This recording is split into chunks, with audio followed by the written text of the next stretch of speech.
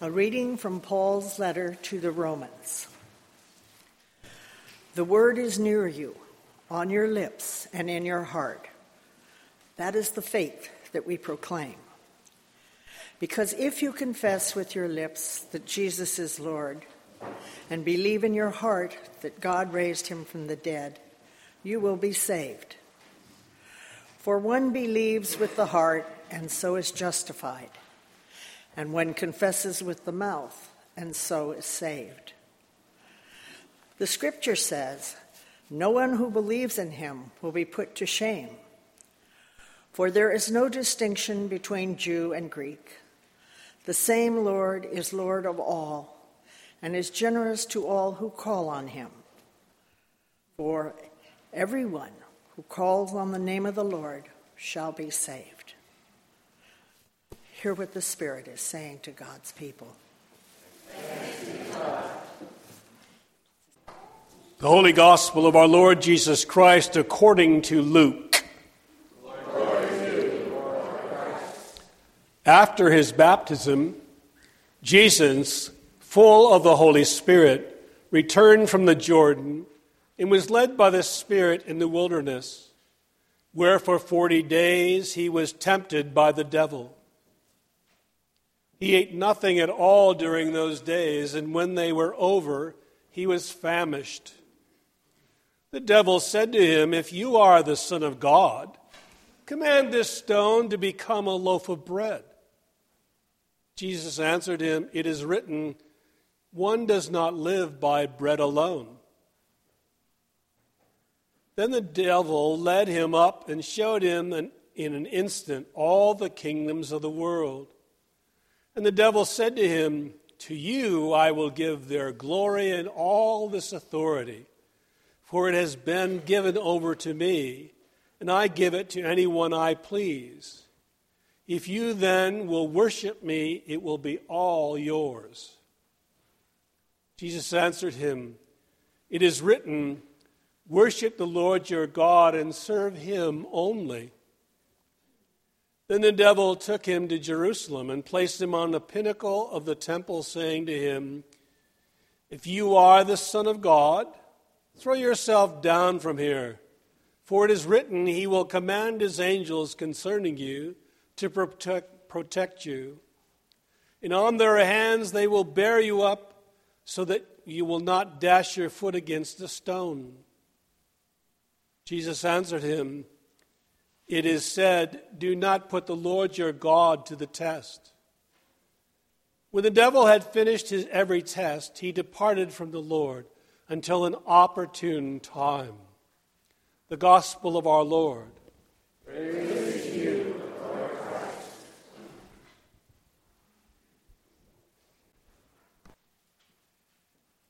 In the name of the Father, and of the Son, and of the Holy Spirit.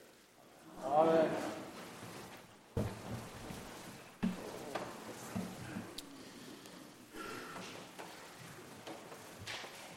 You know, our job as preachers up here is to try to reflect back on the gospel and on the epistle, which you just heard. I could give you a quiz on it right now, and of course you would know it perfectly. But I'll just share a few little thoughts that I had when I looked at it earlier in the week. You know, that gospel is fascinating. Here you have Jesus coming in from the desert where he was for 40 days and 40 nights, which in sort of Aramaic Hebrew terminology means a long time. So he was out there for a while. He did not pack a lunch, so he didn't have anything to eat out there. And the devil shows up and says, "Well, hey, you must be pretty hungry. Why don't you turn these rocks into loaves of bread, and then you'll have something to eat?" And Jesus says, "No, I don't think so." And then he says, "Well, you know, being the power of evil and all, this is something we know very well. I control all politics. So I control all the kingdoms and empires of the world. And how'd you like to take over for me, and how'd you like to run them?" And Jesus says, thanks, but no thanks. And Luke puts it a little fancier than that, but that's what he said. And then finally says, okay, I'll tell you what. Angelic powers, how's that? Magic, how's that? I will take you up to the tippy top of the temple and throw you off. And because you're the Son of God, you will conjure up angels, and they will come from everywhere, and they will catch you. You will have flown. No thanks, says Jesus. Well, let's go back over those for a minute, and I'll revisit them more in a moment or two. But if you stop and think about it, the bread, the rocks, represent material things, and I'll give you domination over all material things, including these rocks, which I'll turn into bread, which you can turn into sandwiches. The political power, we've just been through an election cycle. We know more about that than we really want to know. But we know that gets tinged, shall we say, with a great deal of emotion on one side and on the other. And that can be fraught with power issues. And thirdly, the whole notion of flight and magic and all of that. Those are three kind of very big things. The devil is kind of covering the whole waterfront there and offering it to Jesus, and Jesus says, no thanks. Well, let's move on for a minute to the epistle, to the letter to the Romans from Paul. And Paul says, he starts out by saying, the word is near you, on your lips and in your heart. Well, I was tempted to go look up the word in my good old Greek dictionary, Greek New Testament. And I looked it up because I was hoping against hope that it wasn't logos, that it was another word. And it was, thank goodness. The word that Paul used was the kind of word that we might use for an expression like waste not, want not, or stitch in time saves nine, or sayings like that we might know. That's what Paul is referring to. So the word is near you, on your lips and in your heart, may very well have been an expression that people in the early church knew and that they would share with one another, particularly in times of adversity. And it must have been an early church saying or motto of one kind or another. But the bottom line is that Paul's getting across here is that Jesus is Lord, raised from the dead by God, and because of that, we are saved. What does that mean? Essentially what it means is that God is here and we are here, and if we are saved, we synchronize over here with the good, with God, with creation, okay? The opposite of that is also true, in that we are here and over here, and evil is over here. We could synchronize with that, which would be really different than being synchronized over here. So that's what Paul is getting at, is that because of Jesus' life, death, resurrection, we are in sync with the Godhead. We are, in a word, saved. And he also, then here's the scandalous part. I mean, this is the part that got the congregation buzzing for sure. By the way, he says, that includes everybody. Jews, Gentiles, everybody is welcome into this synchronous relationship. Oh no, not them, each side would say. Not them for sure. Yeah, them, us, we are in this relationship. So that's what Paul is talking about in the letter to the Romans. Well, let me go back a little bit to our dear brother Satan here. One of the best things that evil has ever done, I shouldn't say best, I should say successful. One of the most successful points that evil is done is saying, "Ha ha, I don't exist. I'm not real. I'm not here. There's no such thing as me." Au contraire, ma petite, you might add. Evil, any of you ever watch the news in the evening? Fellow sufferers? I can see many of you don't. You are well. You must be outpatients. Good for you. But if you look at the news, if one were to look at the news in a weak moment, you would see such evidence of evil in the world, not only in our dear fair Bay Area, but everywhere, where people are shooting each other and killing each other and robbing each other. And hey, what about the lady? What about the woman? We won't say lady. What about the woman down in San Diego who embezzled $1 billion? I mean, she makes Madoff look, well, he did in the billions too, but I mean, she wanted to break into the big leagues of evil. And she did.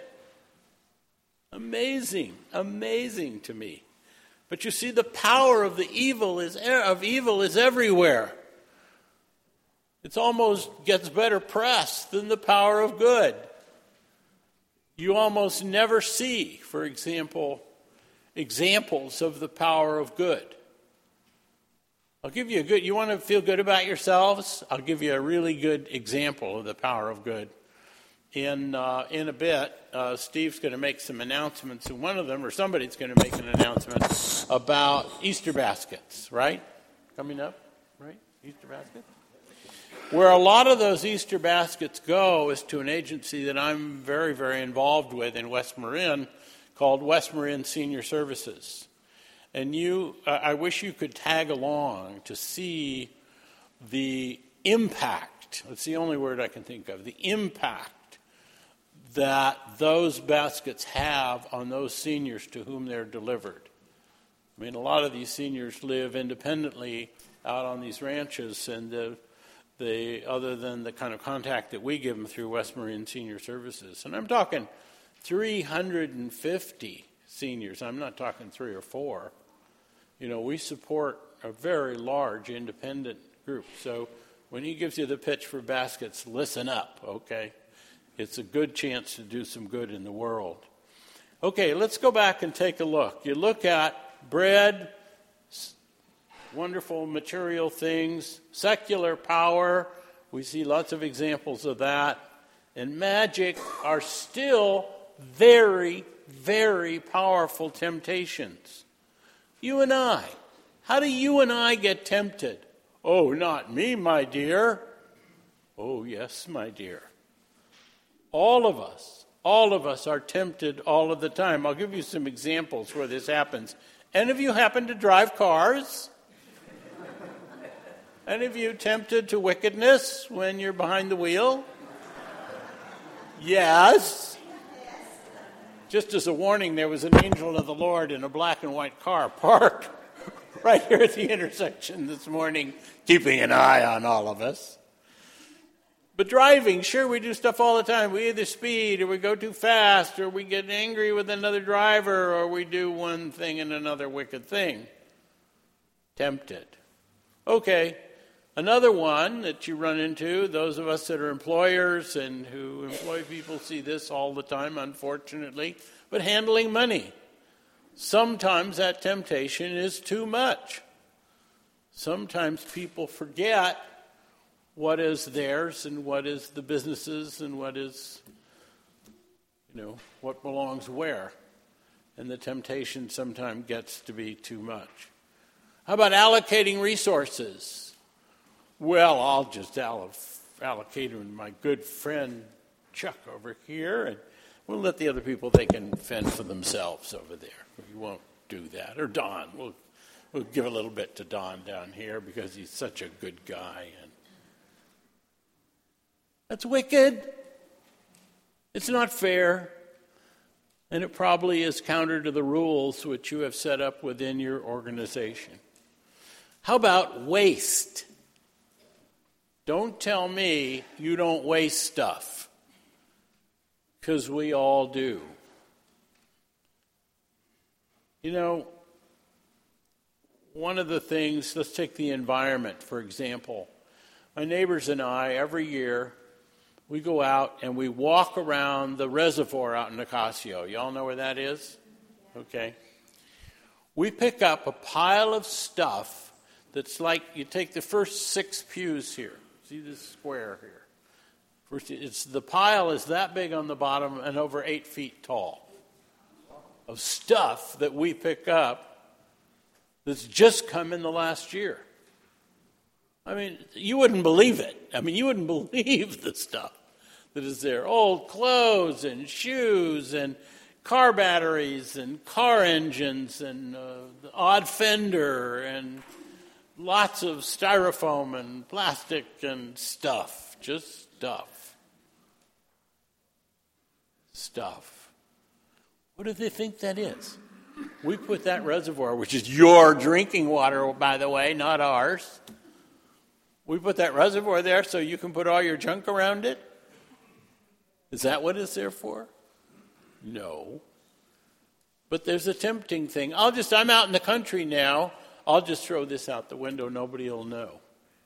Tempt, tempt, tempt. You know, another one of my real favorites is cutting corners, where people cut corners on work. They do shoddy work. They put in less time, or they put in less effort or less materials than are contracted for, or they just flat out cheat. What about, this one just absolutely gets me, and this is recent too, what about the kids back at Harvard in a government class who cheated on the final exam? Well, the irony was, when the news was reporting on this at Harvard, of all places, you all know Harvard's motto, it was red, and it's got the fancy stuff on it. Then it has a Latin word. Anybody remember what the Latin word? I know we have some Harvard graduates here somewhere. Veritas, which means truth. Yes. Kind of ironic, huh? You have all these kids, 125 of them or so, who are cheating on this exam, and there's the crest behind them at the news conference with Veritas on it. Love it.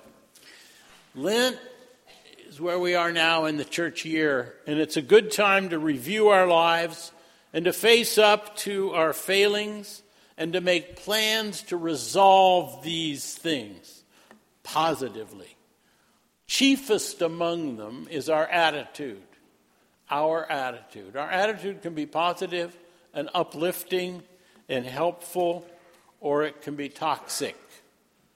You probably get feedback on your attitude all the time from your loving partner or dear friends or trusted colleagues, and of course, like the rest of us, you ignore it. But you might listen to some of that wisdom that comes across, because our attitude is something no one can change but us. And that's a good thing to start working on. You and I are tempted all the time. The question is, who tempts us? We think we tempt ourselves, but there's this little voice in there. We tempt ourselves. How do we handle this? How do we handle this if you're not being tempted about something, you're not alive. Let's start there. The question is, how do you handle it? What resources do we have to meet these kind of challenges? How do we reinforce being in sync over here with God? How do we reinforce that? Look, one question I might ask is, do we have personal positive goals for ourselves about who we want to be on this planet? Or do we just get up in the morning, set our brain on lurch, and go through the day? Faith, which Paul talks about, faith is not blind belief. Faith is trust.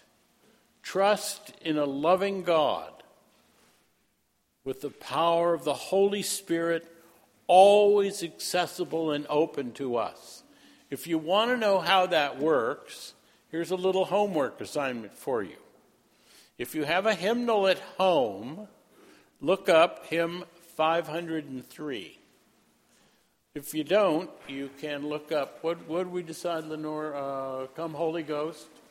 Yeah, type in Holy Ghost, Come Holy Ghost in Google. Because I'll tell you what this is. It is an incantation to conjure up the Holy Spirit. It is so cool. It's actually, by the way, a little homework for you. It's what the Cardinals are going to chant when they go into the Sistine Chapel to elect their new leader. But hymn number 503. Some of you are going to sneak a peek right now, I can tell. You want me to name you? I can see you out here. Oh, my. All right. Have a holy and useful Lent. Embrace the Holy Spirit as Jesus did. Notice that the first sentence of our gospel this morning, which you have in your programs, was Jesus, full of the Spirit, went out in the desert. Our lives can be deserts too. It's up to us, with God's help and the power of the Spirit, to redeem them, to buy them back, to be strong, and always, of course, to call on the Holy Spirit for help. Amen. Amen.